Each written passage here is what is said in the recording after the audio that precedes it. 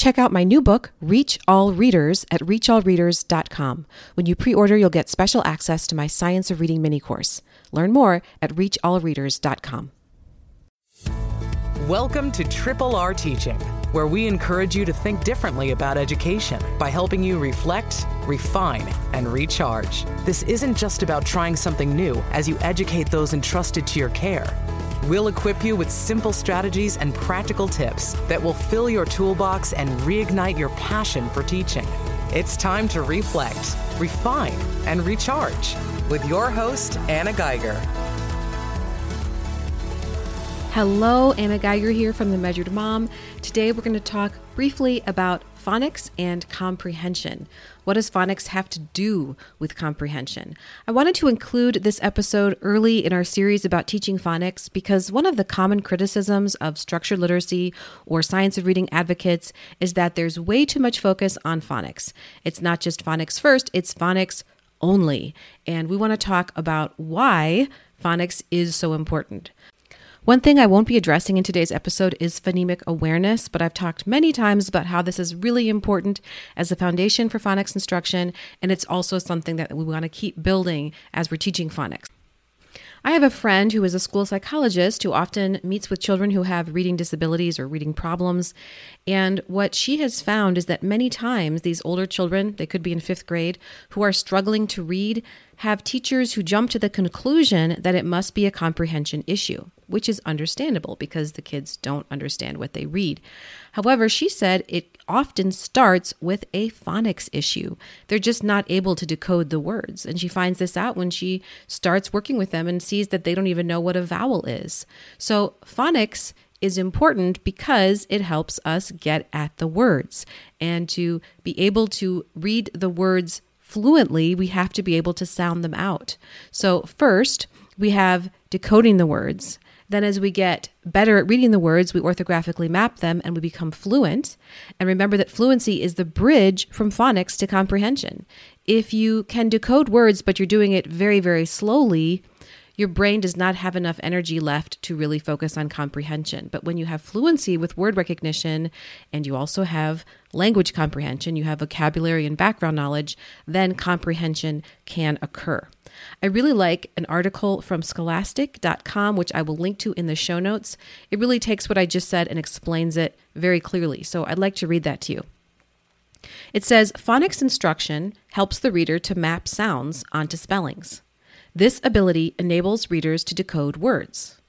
Decoding words aids in the development of and improvement in word recognition. The more words one recognizes, the easier the reading task. Therefore, phonics instruction aids in the development of word recognition by providing children with an important and useful way to figure out unfamiliar words while reading. When children begin to be able to recognize a large amount of words quickly and accurately, reading fluency improves. Reading fluency refers to the ease with which children can read a text. As more and more words become firmly stored in a child's memory, that is, the child recognizes more and more words on sight, he or she gains fluency and automaticity in word recognition. Having many opportunities to decode words in text is critical to learning words by sight. The more times a child encounters a word in text, the more likely he or she is to recognize it by sight and to avoid making a reading error. I hope that shows why decoding is such an important skill and why it really needs to be a focus of early reading instruction. I'd also like to read to you something I read on Reading Horizons. The author of this post said, "The other day, a little girl I know was reading aloud to me, and every time she came to a word she didn't know, she would try to sound it out. Often she gave up trying to sound out words and would turn to me to ask how to say the word. Once I told her what the word was, she almost always recognized the word and knew what it meant. However, because she didn't break out the syllables and phonetic sounds correctly, she was unable to pronounce it correctly and thus was unable to recognize words that were in her spoken vocabulary but not in her written vocabulary." So, in other words, she might know the word by having heard it and knowing what it means, but if she doesn't have the phonics skills to decode it, she's not going to get to it. We should also note that this operates in reverse, right? So if a child can decode a word but has never heard it before, phonics is not enough. An example would be the word lemur, L-E-M-U-R.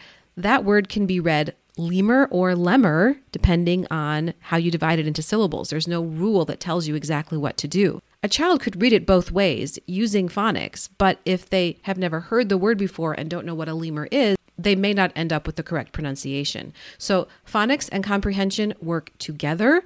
We get to comprehension by starting with phonics, but we can improve children's use of phonics by building their vocabulary so they land on the correct word. There's actually a name for this. It's called set for variability. And it's the process by which kids have to match a word they've sounded out to a word that exists in their spoken vocabulary. For example, when a child is reading a word and can't quite get what the word is supposed to be, maybe they read conduct and it should be conduct, as in behavior. They might figure out that the word is conduct and not conduct because they think about what would make sense in the sentence. So in that case, phonics alone wasn't enough. They also had to use context to figure out what that word should be. So we always start with phonics when we're attacking words, but other things come into play as we land on the correct word. That was a little heavy, but I kept it short for you. I hope that gave you some things to think about. You can find the show notes for this episode at themeasuredmom.com/episode 68. I'll be here next week for a longer episode, and we're going to talk about what you need to know about Orton Gillingham. So we'll see you then. That's all for this episode of Triple R Teaching. For more educational resources, visit Anna at her home base, themeasuredmom.com, and join our teaching community. We look forward to helping you reflect, refine, and recharge on the next episode of Triple R Teaching.